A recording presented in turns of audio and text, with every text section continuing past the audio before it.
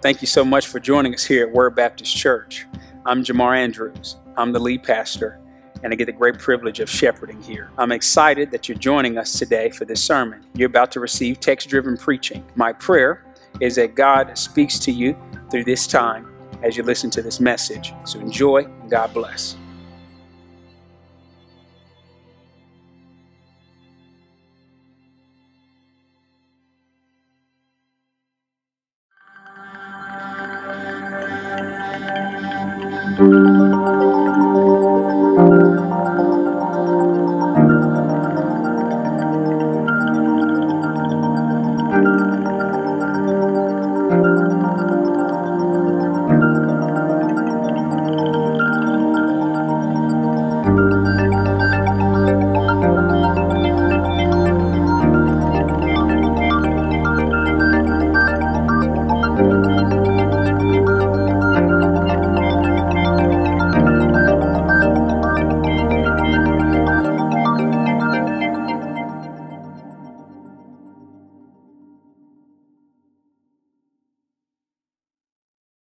Open your Bibles to the book of Revelation. Revelation chapter 22 is where we will be as we conclude our series in the book of Revelation. It seems odd to say that we've been in the book for such a long time, to say we are finally at the close of the book.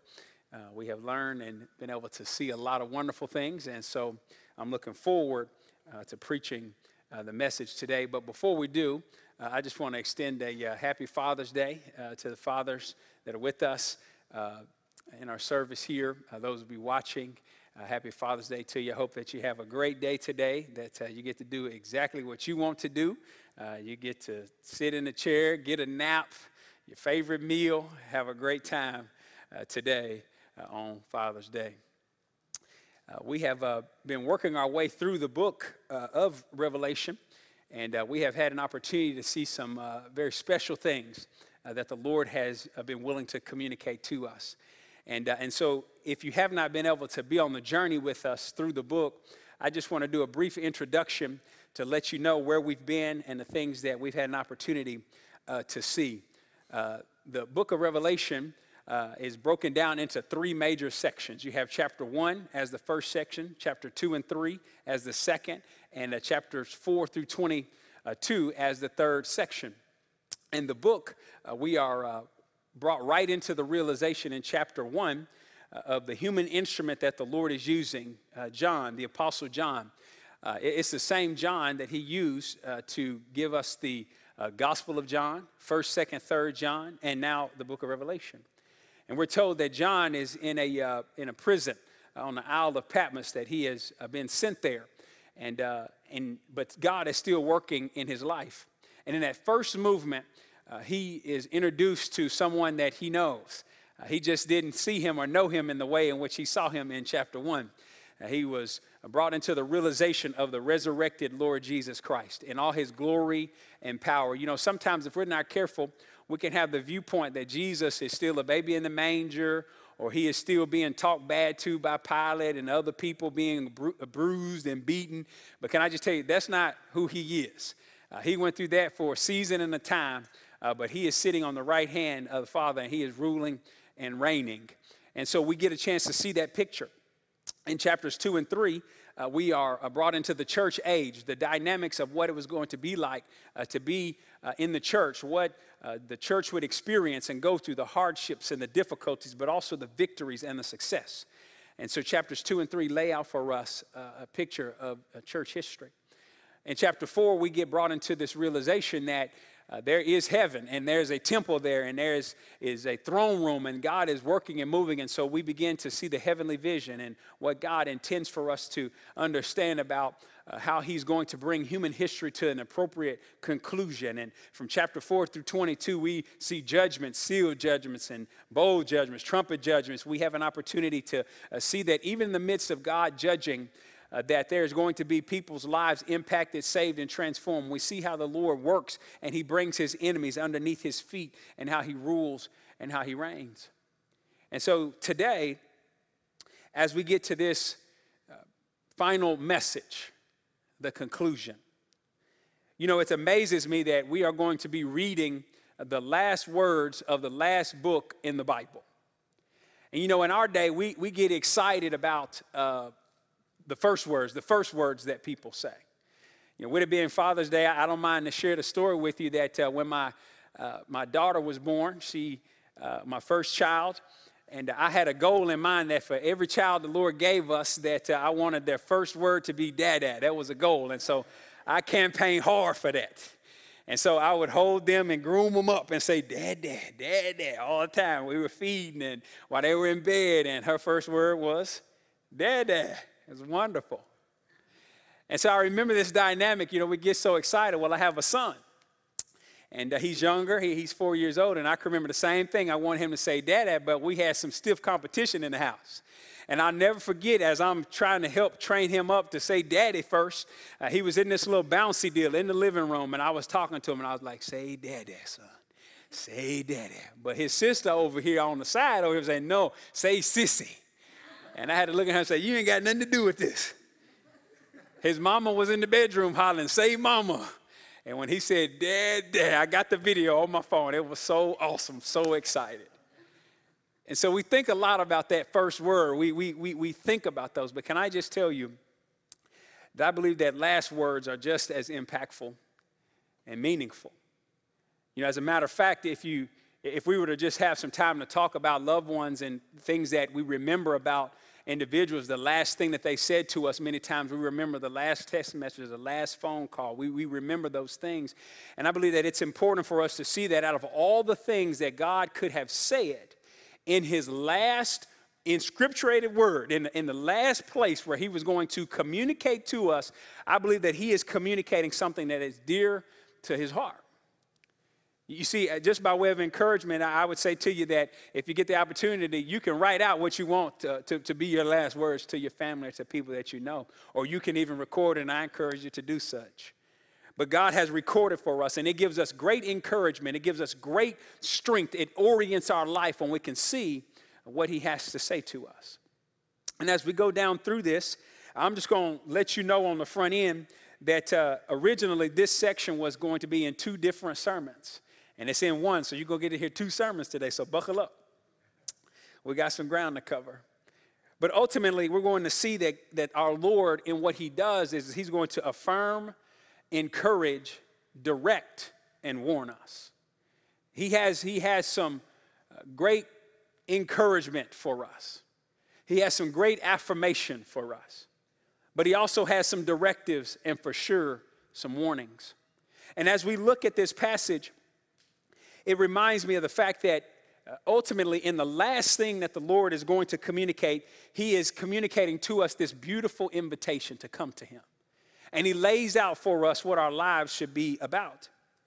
But before we get there, I want to share a passage of scripture to kind of set the tone for us, to set the tone for what I believe God has been trying to communicate to us ever since the event of Genesis chapter 3. And in Titus, in the book of Titus chapter 2, verses 11 through 14, this is what he has to say to us. He says this, for the grace of God has appeared. Y'all catch that? The grace of God has appeared, bringing salvation to all men, instructing us to deny ungodliness and worldly desires and to live sensibly, righteously, and godly in the present age, looking for the blessed hope and the appearing of the glory of our great God and Savior, Christ Jesus, who gave himself for us. He gave himself for us to redeem us from every lawless deed and to purify for himself a people for his own possession, zealous for good deeds. So I believe that if you look at God's love and the thrust and the movement that he has made toward us, and I believe that this last message, those things I want to have on our minds, that we live in a certain way, that we witness, that we have a perspective as we wait for him, and that we understand that he is inviting us. He's inviting us to come to him. I hope we've had an opportunity to find Revelation chapter 22. If you hadn't found it, just go to the very back of your Bible, watch out for the maps and all that good stuff. Keep rolling a little bit, and it's that last page. It's going to be the last one right there. Revelation chapter 22, I'm going to read the passage in its entirety and then we'll unpack it together. Verse 6 says this. And he said to me that he is the angel that had been dealing with John. And he said to me, these words are faithful and true. And the Lord, the God of the spirits of the prophets, sent his angel to show to his bondservants the things which must soon take place. And behold, I am coming quickly. Blessed is he who heeds the words of the prophecy of this book. I, John, am the one who heard and saw these things. And when I heard and saw, I fell down and worshiped at the feet of the angel who showed me these things. But he said to me, do not do that. I'm a fellow servant of yours and of your brethren, the prophets, and of those who heed the words of this book. Worship God. And he said to me, do not seal up the words of the prophecy of this book, for the time is near. Let the one who does wrong still do wrong, and the one who is filthy still be filthy, and let the one who is righteous still practice righteousness, and the one who is holy still keep himself holy.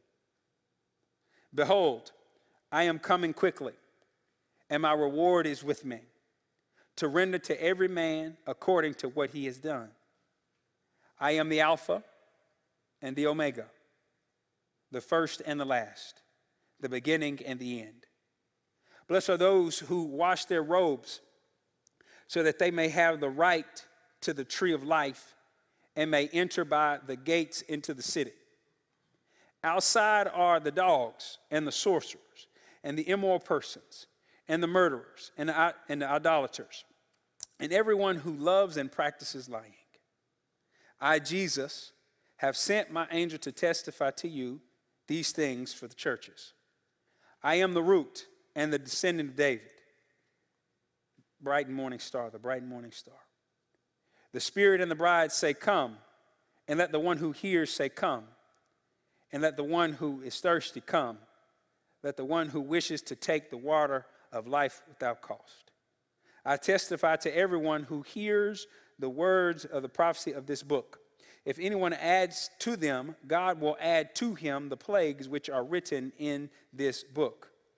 And if anyone takes away from the words of the book of this prophecy, God will take away his part from the tree of life and from the holy city which are written in this book. He who testifies to these things says, yes, I am coming quickly. Amen. Come, Lord Jesus.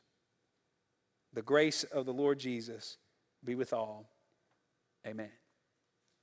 The first thing that we're going to see in our passage, it breaks down into two major sections. And the first thing we're going to see is verses 6 to 12. We're going to see that in this final message that God is calling us to obey the word of God faithfully until he comes. To obey the word of God faithfully until he comes. You know, this whole section is a big invitation. And when I think about this idea of an invitation, it makes me think about in our culture, things that we send invitations out for. Anybody ever had to send out wedding invitations? Let me just see by show of hands. Yeah, that's a big deal. We get married up in here, and you send out the invitation, and then you ask people to RSVP back, let you know that they coming and whatever kind of meal they want and whatever the particulars are.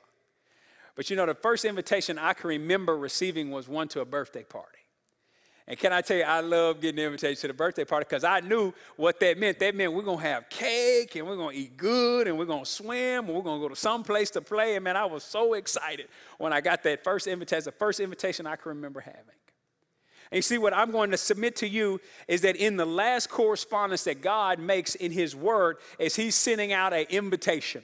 And he is expecting humanity, lost humanity, to RSVP.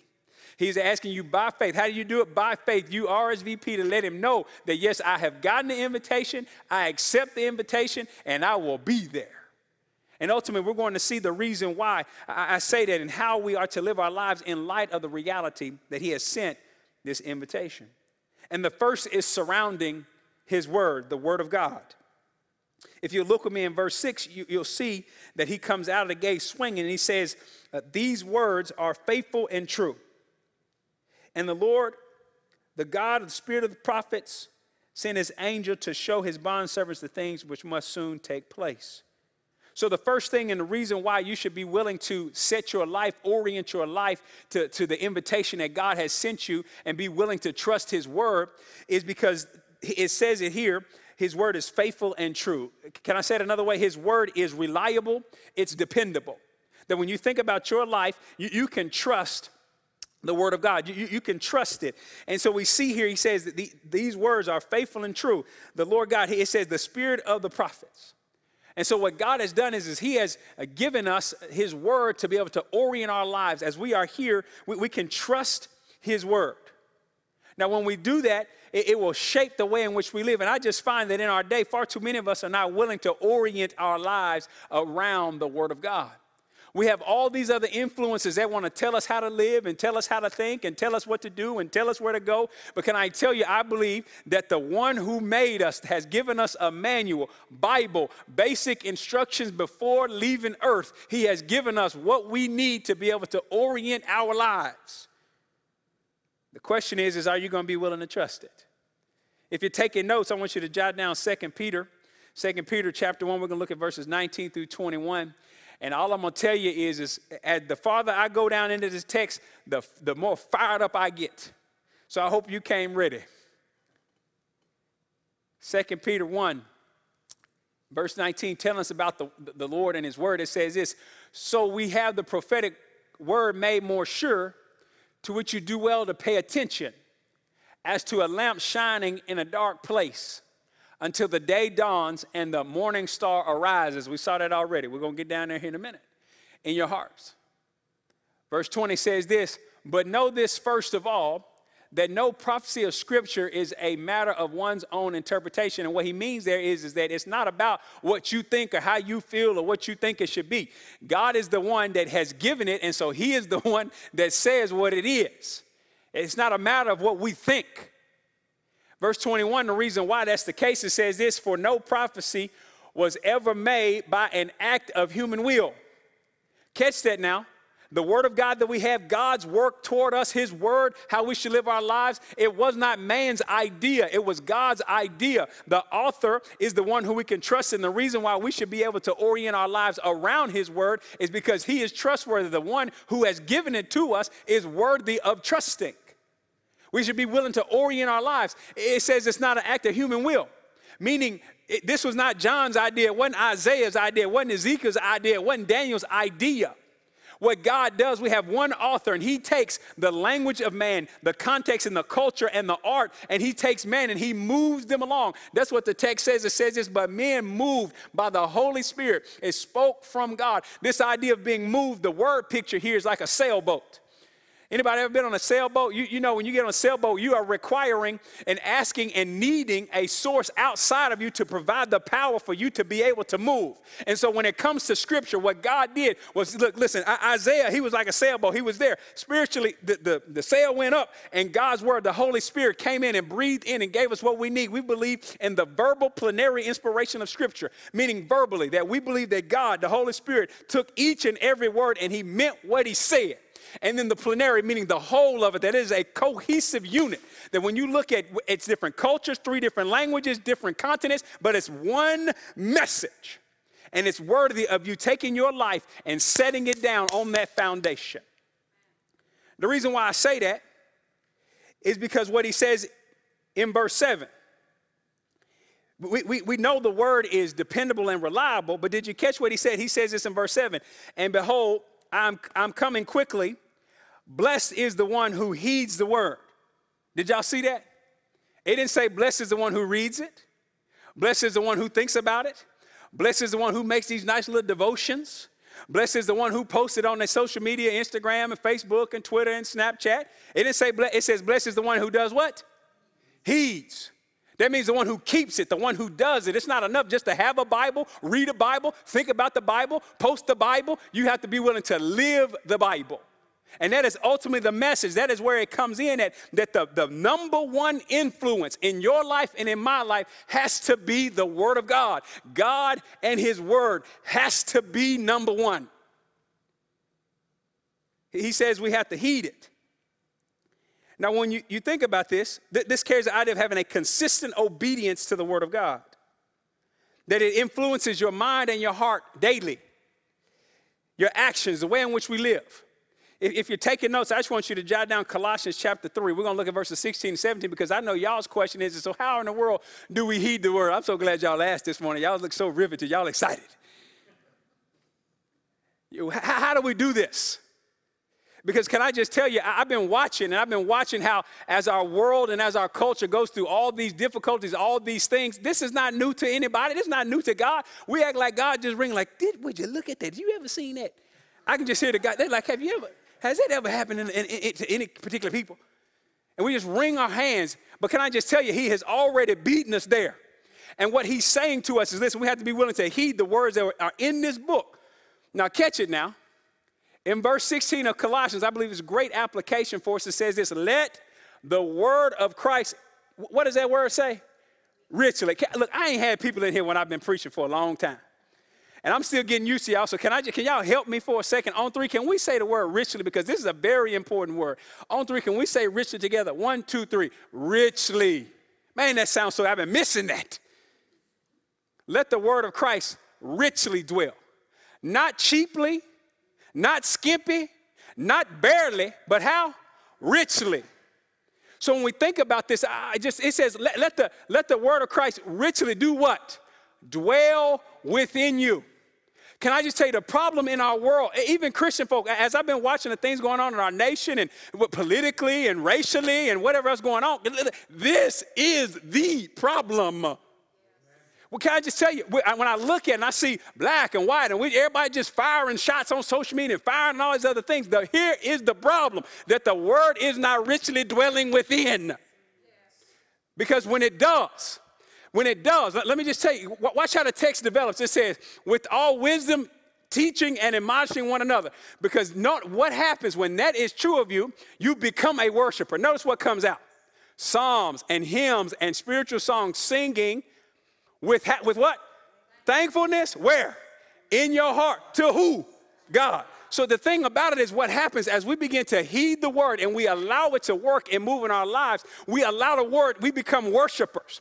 And that worship comes out. I just want to see the development. You see it on the text. The development here, it says in the heart. That's where the change has to be in the first place. Can I just tell you, anything else is managing mess. I'm not saying don't have laws. I'm not saying don't establish things like that, but just know all those things do is they manage mess like a trash compactor. The trash compactor, all it does is let you get more mess in there. It doesn't do anything about the mess.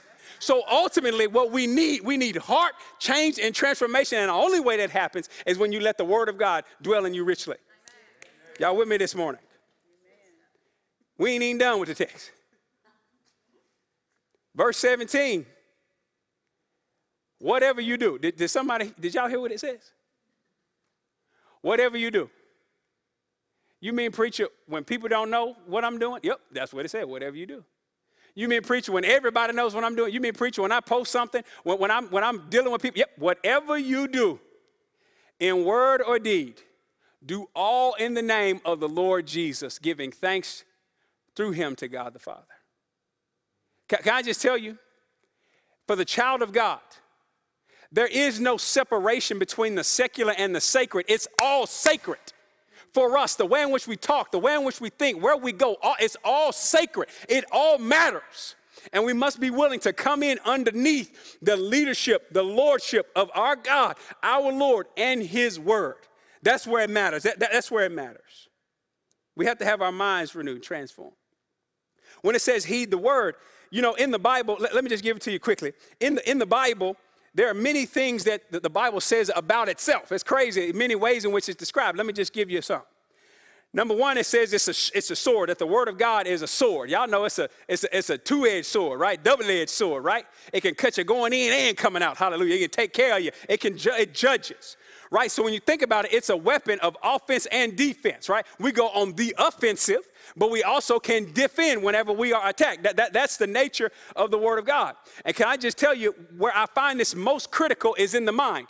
Can I just tell you, you want to come next week? If you can't be here, please watch it, because I just find that everybody else coming out about how they feel about everything. Everybody else coming out, so I might as well come out too, okay? And what I'm going to tell you is that the major issue is a stronghold of the mind issue. And the Word of God is where the transformation comes to change the mind, to break down the strongholds. It's a sword. It's also a hammer. It's a hammer. It comes in and it breaks down. It breaks things down. It comes in and it works destruction. But can I tell you, it's also a mirror. The Bible in James says that it's a mirror. The law, it's a mirror. It lets you see who you really are. And it lets you see who everybody else really is. And that way we don't have to compare ourselves and say, I really ain't as bad as them over there, because we all got the same standard. It's a mirror. But also you hear the word, it's like a seed. It's like a seed. It germinates and it grows and it brings what we need to have sustenance and nourishment. But my favorite is that it's like water. It's like water bringing a wellspring of life, and it brings us the exact thing that we need for life. You see, when I think about this idea, John is laying out for us that this is important, and the reason why it's so important, John's going to lay it out for us. The reason why we should trust the word is because we have a tendency to worship things that are not worthy. We have a tendency. Did you catch it in verse 8? Look with me in verse 8. John says, I, John, am the one who heard and saw these things. And when I heard and saw, I fell down to worship at the feet of the angel who showed me these things. Y'all catch that? What did the angel say? You better quit that. That's a contemporary version. But he said to me, do not do that. Do not. We just saw John in 19 do this, and the angel said, boy, you better stop. You know the last cat that did this, you know what happened to him? You know what happened. You better get up. But I believe what happens is we tend to worship things that are not worthy. See, the Lord alone is acceptable. He's the only one that we should worship.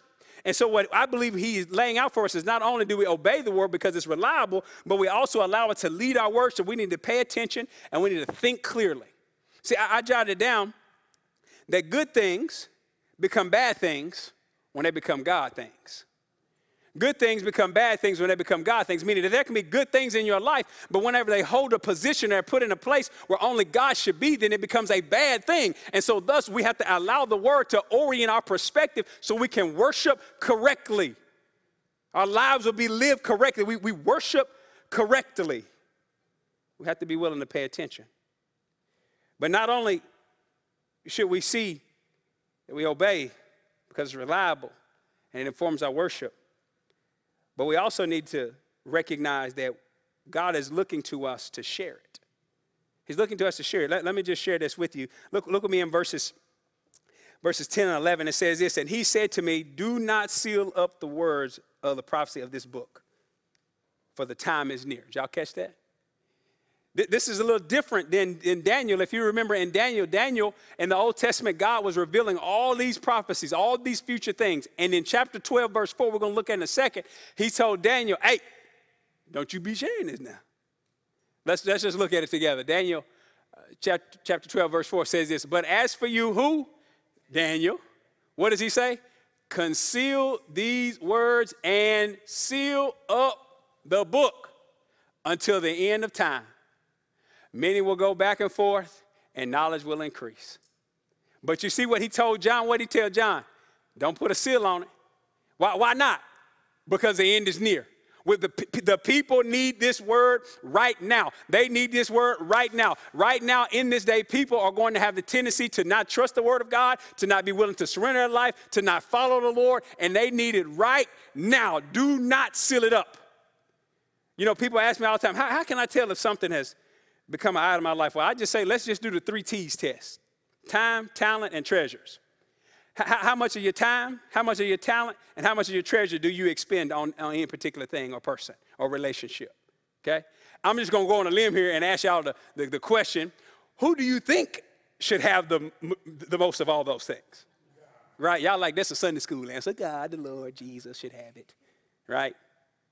But let's just be honest, though. When we start digging around our lives, what we can find is there are other things, good things that can be getting our time, talent, and treasure if we're not careful.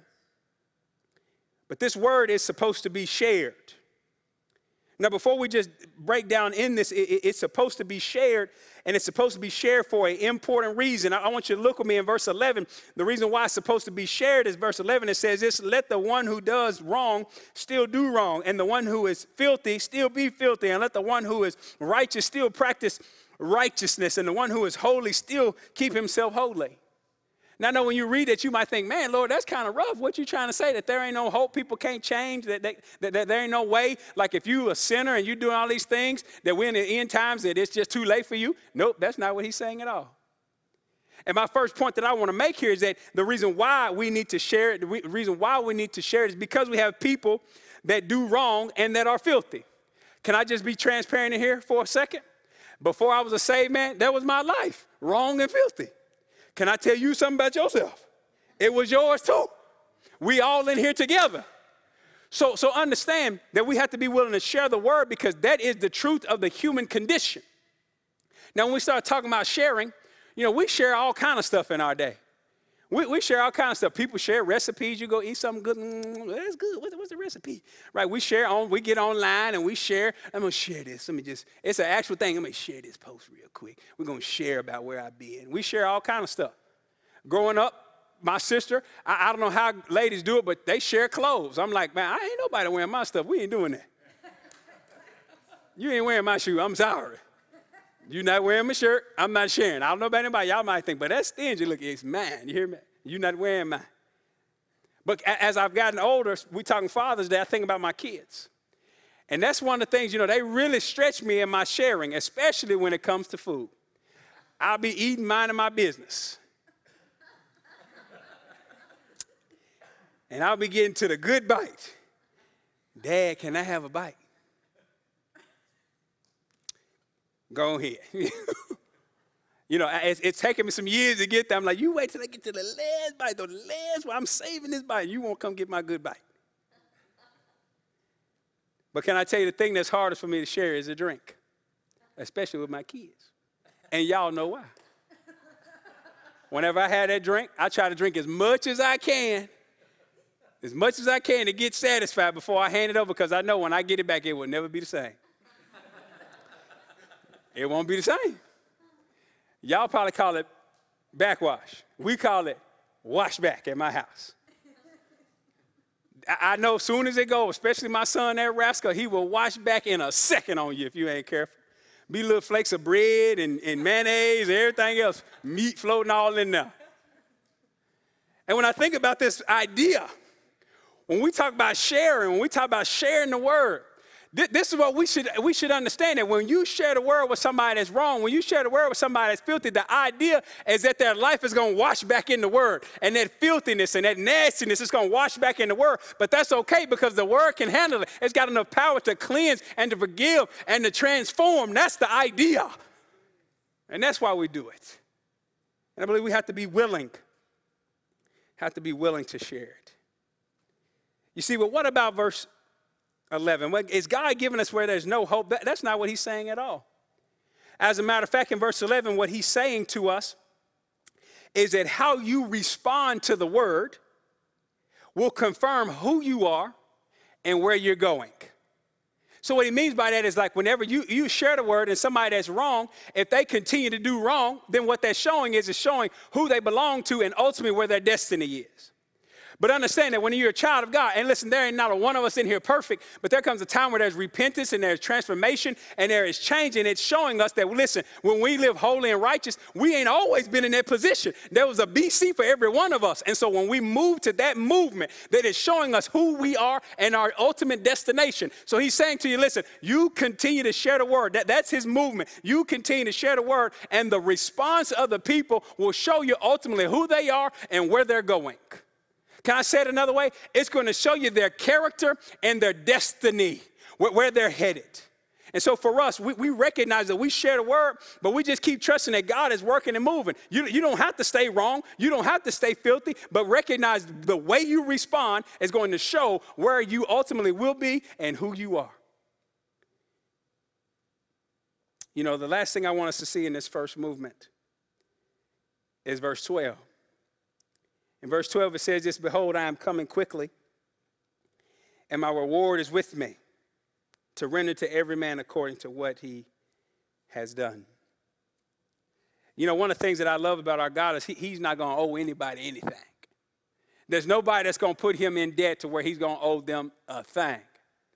But can I tell you, ultimately, what happens many times in our lives is we get so connected to our emotions that we can't think straight. We don't have a way about us that we recognize when God is moving and working. We can get so emotional about things that we don't think clearly. And I believe that God, he tests the heart. He tests those things, and he calls us to be bedrock, lock, solid. And when I think about all the things that's going on, I just see a lot of emotion and everybody mad and all upset. And I'm like, look, we can't even have a clear conversation because you're too mad. Your heart is in it, but the problem is you can't trust it. Many times your emotions will have you staying when you should have been running, and running when you should have been staying. It'll have you looking up when you should have been looking down, and down when you should have been looking up. You will not be focused. And God is very clear. If you're taking notes, I just want you to jot down a passage, Jeremiah 17, chapter 17. We're going to look at verses 9 through 10. Jeremiah 17, verse 9 says this: the heart is more deceitful than all else. Did y'all catch that? If we are not careful, listen, we believe that God, he can redeem us, he can work. But if you start letting the way you feel, the heart, that part of you be what is the primary lead in your life, you better watch out because you will be deceived. It's deceitful. It's desperately sick. Then there's a question. You ready for it? Who can understand it? Listen, don't allow your life to be so up and down emotionally. That's why you got to come in underneath the revealed will and word of God. You have to allow it to lead because it's sick and you will be deceived. Who can understand it? Verse 10, y'all ready for it? Here the answer. I, the Lord, search the heart. I test the mind, even to give to each man according to his ways, according to the, say it with me, results of his deeds. See, ultimately what the Word of God is teaching us here is that your life is it's the ultimate indicator of what you believe. What I like to say is there are a whole lot of talking that people can do. Talk all the time. But I can tell what you truly believe by how you live. You can tell what I truly believe by how I live.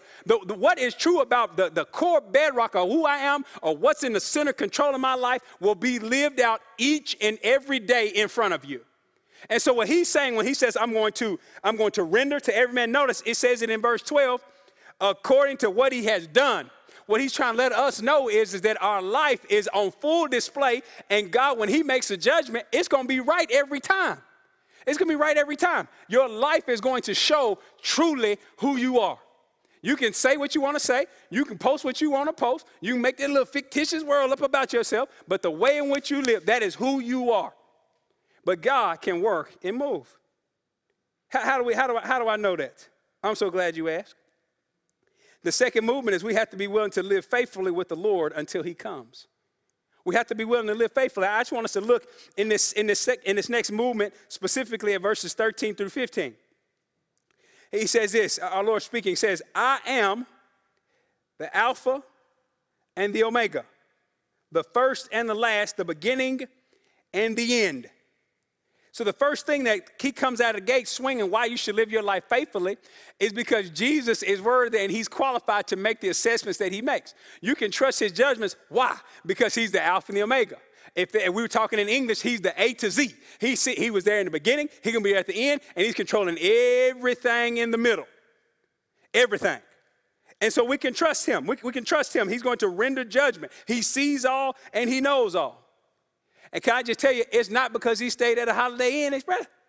It's not because he stayed at a Holiday Inn last night. It's who he is. It's a part of his credentials. It's him being the God-man. We're going to get that in a second. But it's who he is. Did you catch it? He says, I'm the Alpha and Omega, the first and the last, the beginning and the end. Ultimately, he's qualified, exceptionally qualified. So what does it have to do with you, though? Well, look at verse 14. It says, blessed are those who wash their robes so that they may have the right to the tree of life and may enter by the gates into the city. Now, what is this language talking about washing robes? They wash their robes? Yeah, that's what it says. So the idea, the picture of the relationship that we have with the Lord is that when we give our life to the Lord, he is the one that washes us, that gives us our justification. We are brought into a relationship. A Bible word, it means to be brought back into a relationship. The separation that existed because of Genesis 3 is taken care of, and we are brought back. We are justified. So he washes us when he brings us in. Now, there's another part of our salvation. It's not us working for our salvation. It's us working from our salvation. It's the idea that we already have it, and that's the part in which we also wash and live a righteous life. If you're taking notes, I just want you to jot down Romans chapter 12. I'm going to look at verses 1 and 2 so I can try to help us understand this piece. That when we look at this, Romans 12, 1 and 2, say this, therefore, I urge you, brethren, by the mercies of God, to present your bodies as a living and holy sacrifice. Who's supposed to present it? The brothers. As a living and holy sacrifice acceptable to God. Notice this now, which is whose spiritual service or worship? Yours. So this is the piece here. We are washed when he brings us in, but we continue to keep our lives washed as we continue to submit and to surrender to him. Here we go. Y'all ready for it? Verse 2. And do not be conformed to this world. Boy, ain't that about a verse we need right now in the days in which we live. If I ain't seen more Christians, sometimes it's hard to tell. If I didn't know the name on the post, if I didn't know the name on what was said, if I didn't know the name in the conversation, I wouldn't be able to tell any difference between somebody who said they loved Jesus Christ and surrendered to him and somebody who wouldn't know him if he was tapping him on the shoulder. Conformed. The ideology, the mindset of the world has seeped in. And he's saying, listen, don't be conformed to this world. Don't be thinking using the same terminology and the same thought process, the same mindset. Don't be conformed to this world, but be transformed. You ready for it? Be transformed by the renewing of your mind. Why? So that you may prove what the will of God is, that which is good and acceptable and perfect. That's what's at stake here. That's why we live for him. That's why we trust and we continue to. We wash our robes. We live for him. We allow his word to change and to transform us so we are not like, listen, we have to be in this world, but not of the world. Listen, unless the Lord wraps us up off of this thing, we are still here on this planet, but we don't have to live according to it. And whenever there are decay and issues around us, can I just ask y'all a quick question? How do you expect sinners to act? Sinfully. If you don't say sinfully, then we need to sit down and have a conversation. And we got a whole lot of people running around saying, this is a sinful world. We know that.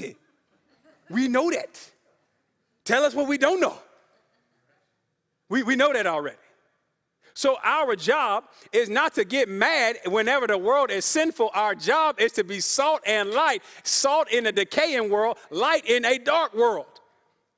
Hey, listen. When it comes to the way we operate in the church, we are not to be just bringing heat. He said light, okay? He didn't say poison. He said salt.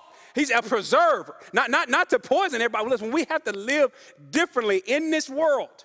And the conversations and things surrounding it, I'm just telling you here in just a second, I'm going to read it. But the problem is we don't have people who are renewed and transformed in their mind.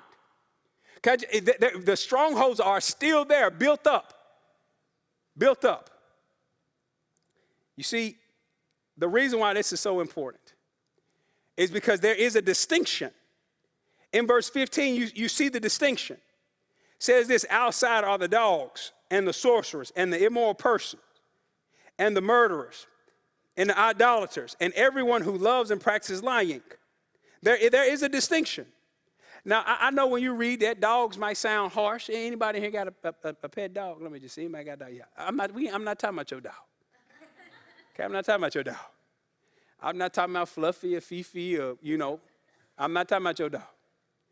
In this day, in antiquity, dogs were not, like licking in the mouth and laying in the bed with you. They were nuisances in a city. Okay, they were terrible, running around. And so it was a negative thing, a negative connotation, a negative. When you look at this, negative. And so when he says that there's a distinction between those who have attached their life to this world system and the one who is in control of the world system is Satan. And can I just tell you, you become like who you follow. You become like who you worship.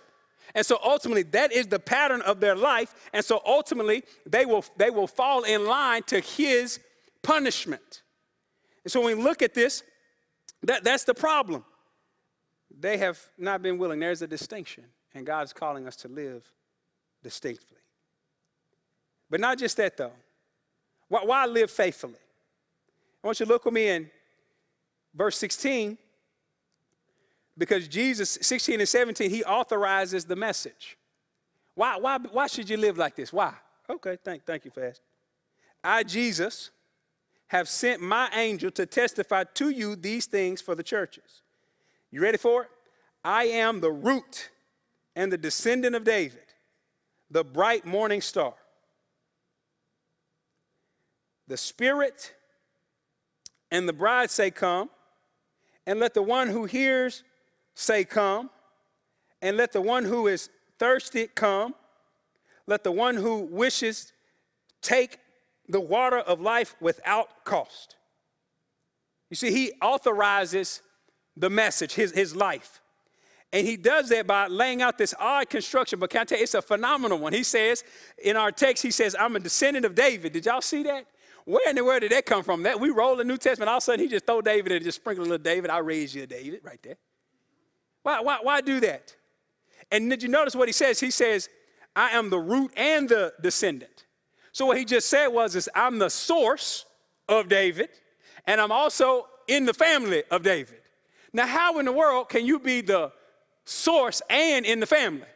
Well, the only way you can do that is if you created David and you were born in his family. And can I tell you, that is exactly what Jesus did.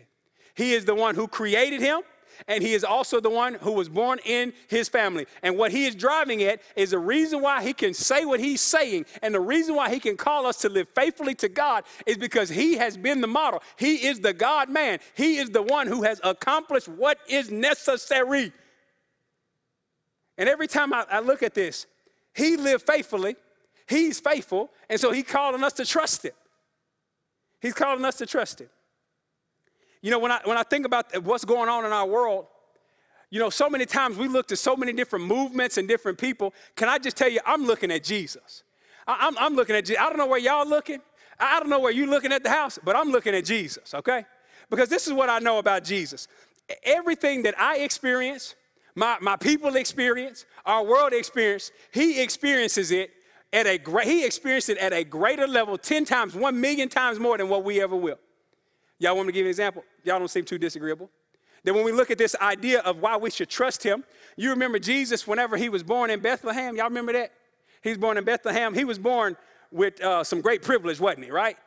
You remember where was he laid after he was born? Manger, yeah? Oh, my goodness.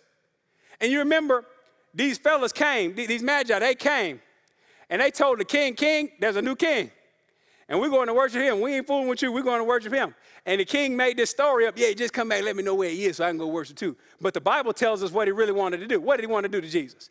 Kill him. As a baby, child, wanted to kill Jesus. Already off the top, wanted to kill him. You want to talk about a systemic issue when the king trying to snuff you out. Oh, my goodness. And you know what happens? I'm going to use some contemporary language of the day. Don't mean I agree with it. Just come back next week. But the Magi come, they got Magi privilege, and they come in. And the Magi, they fund his trip to be able to go to Egypt. That's what the Bible says, that they came, that he had gold, frankincense, and myrrh, and they fund the trip for him to be able to go to Egypt, right? And Jesus' life, man, it just was just so easy from there, right? Nope. They roll back into the Holy Land. He grows up as a carpenter's son. But can I tell you, he didn't grow up with his daddy, his biological pop. You hear what I'm telling you? It was Joseph, his stepdaddy, that raised him up. And then when you read the Gospels, this crazy thing happens that Joseph just disappears from the pages of Scripture. But even before that, let me just tell you about his upbringing, though. When he was 12, the Bible says that he was in the temple. And his family, they left without him, okay? They left without him. Jesus is there. He understands the condition of what we go through. He is there. His mom and daddy realized, oh, no, we left our son. We didn't left God's son. Can you imagine a parent, you leaving God's child about? That's the topic for a whole nother day. But you lose, we done lost the son of God. Can you imagine that? We done left him, we done lost it. How are we gonna work that out, right? And so they go to looking around, and they find him in the temple. And I love the conversation between Jesus and mama. Can I just say, I got a mama, I'm married to a mama, and I know a whole lot of mamas, okay? I know how y'all act. And I could just see her coming in. How could you do this to us? I can't believe this. Do you not know what could have happened to you? You all are here by yourself. I just could imagine. Just my holy, sanctified imagination about how this conversation went down. And you know what Jesus said to her? Didn't you not know I was going to be in my Father's house? And I love that answer. Because you got Mary going in, and I believe it's a genuine expression of just fear and struggle and what's going on. But she's trying to put that on Jesus. And what Jesus told her as a young lad right then and there is, listen, my Father got me. He had me. He going to keep me. He going to always have me. And that is the perspective that we have to have in this world. He understands it. And he knows it. And we can trust him. The reason why I say that is because in Matthew's gospel, if you're just taking down notes, Matthew's gospel, he knows, Jesus knows the hardship. Matthew 11, 28 through 30, I just want you to let this seep into your soul this morning. He says, come to me. Y'all catch that? That's the problem in our world. I'm just telling you right now, it shows up in a lot of different ways, but here is the number one problem. Come to me. What's the problem? People ain't coming to him. Come to me, all who are weary and heavy laden, and I will give you rest. Take my yoke upon you, and notice this. What does he say? And what? Learn from me. This is very important because we learn it from a whole lot of other sources. We learn from a whole lot of other people. We're given a whole lot of other people's jurisdiction in our lives. Learn from me. For I am gentle and humble in heart, and you will find rest for your souls. For my yoke is easy and my burden is light. He reminds us in this last message, God tells us, why should we trust him to live faithfully for him? Is because he has already lived faithfully for us. He has already done it. He has paved the way, and we can trust him. You know, I love the dynamics of verse 17. Verse 17, they're just great, crying out. Can I just tell you, in verse 17, it says, it's the Spirit and the bride say, come. And let the one who hears say, come. And let the one who is thirsty come. There's this invitation that's given out. He says, listen, the Spirit, you notice the S in that thing is capitalized. That's a decision by the translator, and I believe it's the correct one. What it's saying is the Holy Spirit is saying, come on. Just come on to Jesus. Just come on. But not only is Holy Spirit, but guess who else is? It says the bride. You know who that is? The church. Right now, I'm saying, please come. If you have not come, please come. Right now is the time. But guess what? There's even going to be people that hear this. They ain't even come in yet. You just heard it. You know what you need to be saying. Come on. I ain't all in just yet, but come on with what they talking about. Come on. And then it lays it out very clearly. What happens? He says, listen, there are those that need life. And he says, if you come, verse 17, let the one who wishes take the water of life. How? Without cost.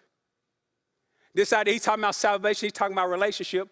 And the reason why, you know why you can take it without cost is not because it's not costly. You can take it without cost. You can have salvation without cost because it's already paid for. That's the idea. He's wanting to make a deal. He's wanting to make an exchange. He's saying, take it. You see, our Lord also has to keep it real, though. You know, he's going to give us affirmation and encouragement and direction. But last thing I want us to see, he's going to give us a warning. He's going to give us a warning. in verses 18 and 19, we see this warning. It says, I testify to everyone who hears the words of the prophecy of this book.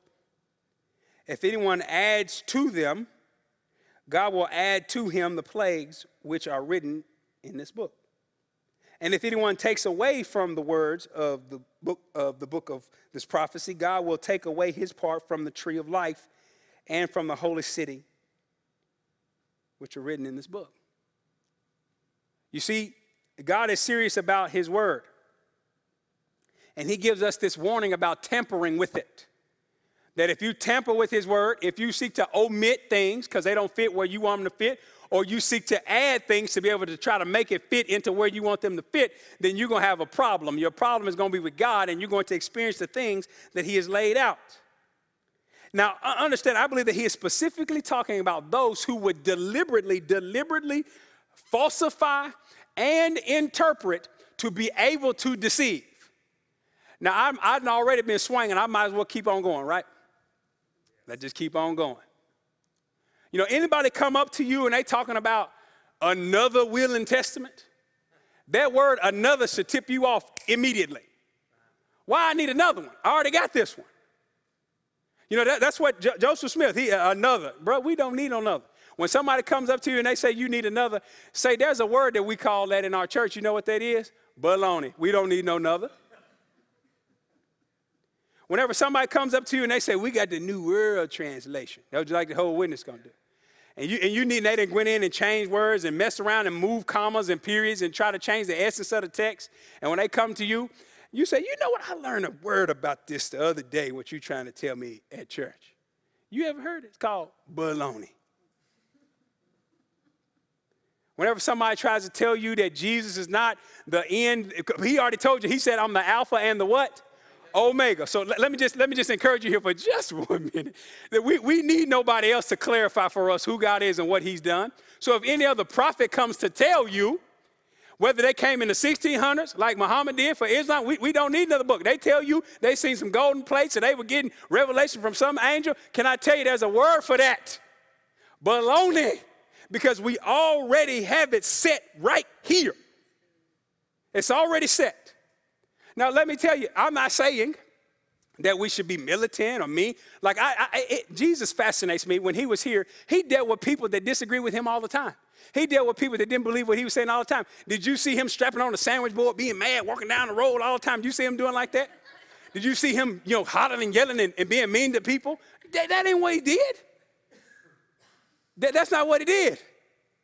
He number one, shared the truth in love. Always. His message and his lifestyle stayed the same. And he was not afraid if you didn't believe. He would straight up let you know. He'd come in your house. He would know what you were thinking. He undressed. He knew exactly what they were thinking about him that they didn't even believe. And he right in there just dropping truth bombs, just dropping them on, just like that every time. But nobody would ever be able to deny that he told the truth and that he loved strong. You see, for us, that's the way in which we do it. When we recognize, I'm not looking, when the Mormon, they show up on your doorstep, when the Jehovah's Witness show up on your doorstep, I don't think you just say, y'all going to hell, bang, and slam the door. Man, ain't that, boy, them Christians. Wow. There's a way in which we have to handle this. But just understand, the word is very clear, though. Very clear. If you decide you want to take away or add, you're going to have to deal with God. And you don't want that. I want to close this way. The last reason why you should be willing to faithfully live with the Lord is because he's coming back soon. I didn't say that. He said it. Verse 20. He who testifies to these things says, yes, I am coming quickly. Now I know y'all thinking, preacher, I was doing the math, and that's been almost 2,000 years ago. What's this quickly stuff? The idea of coming quickly, it means the imminent return of Christ. That, listen, the events and the things, when they begin to unfold, it's going to happen quickly. It's going to happen quickly. So what in the world, why all this time? What is going on? Can I just leave you with one passage of scripture and close this way? In 2 Peter chapter 3, verses 3 through 9. 2 Peter chapter 3, verse 3 says this. Know this, first of all, that in the last days mockers will come with their mocking, following after their own lusts, and saying, where is the promise of his coming? For ever since the fathers fell asleep, all continues just as it was from the beginning of creation. For when they maintain this, it escapes their notice that by the word of God the heavens existed long ago, and the earth was formed out of water and by water, through which the world at that time was destroyed, being flooded with water. But by his word, the present heavens and earth are being reserved for fire, kept for the day of judgment and destruction of ungodly men. But do not let this one fact escape your notice, beloved, that with the Lord one day is like 1,000 years, and 1,000 years like one day. The Lord is not slow about his promise, as some count slowness, but is patient towards you. Okay, every time I read it, I have to pause and I just have to say, he is patient.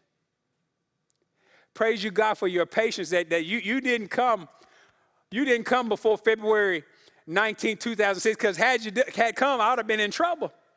And if you look at your life, you think about your life, where he has brought you from and what he has done and how patient he has been with you and the things that he has endured and worked with you on and helped you with. He is patient towards you. And just understand that this world, the longer it goes, the more decay is going to show. That's why he said we got to be salt. The longer it goes, the darker it's going to get. That's why he says we have to be light. But understand, it's not because he's forgotten us. It's not because he's not in control. But he is patient towards you, not wishing for any to perish, but for all to come to repentance. You see, his last message, the last thing that he says, is he says, come. He says, come. You see, I don't know everybody's spiritual condition in the room. I don't know if you've given your life to the Lord Jesus. But can I just tell you, he came so that you could come to him. And if you'll be willing to surrender your life to him, I tell you, it is the best decision that anybody will ever make. He has given us his word. It's true and it's reliable, so we can know him and know how to come to him. He has given us his word so we can share it with people that don't know him so they can come to know him. He has given us his word to show us how we are to live, what he has done so we can have a relationship with him. And what he is saying to you is come. Anybody weary and heavy laden today? Anybody weary?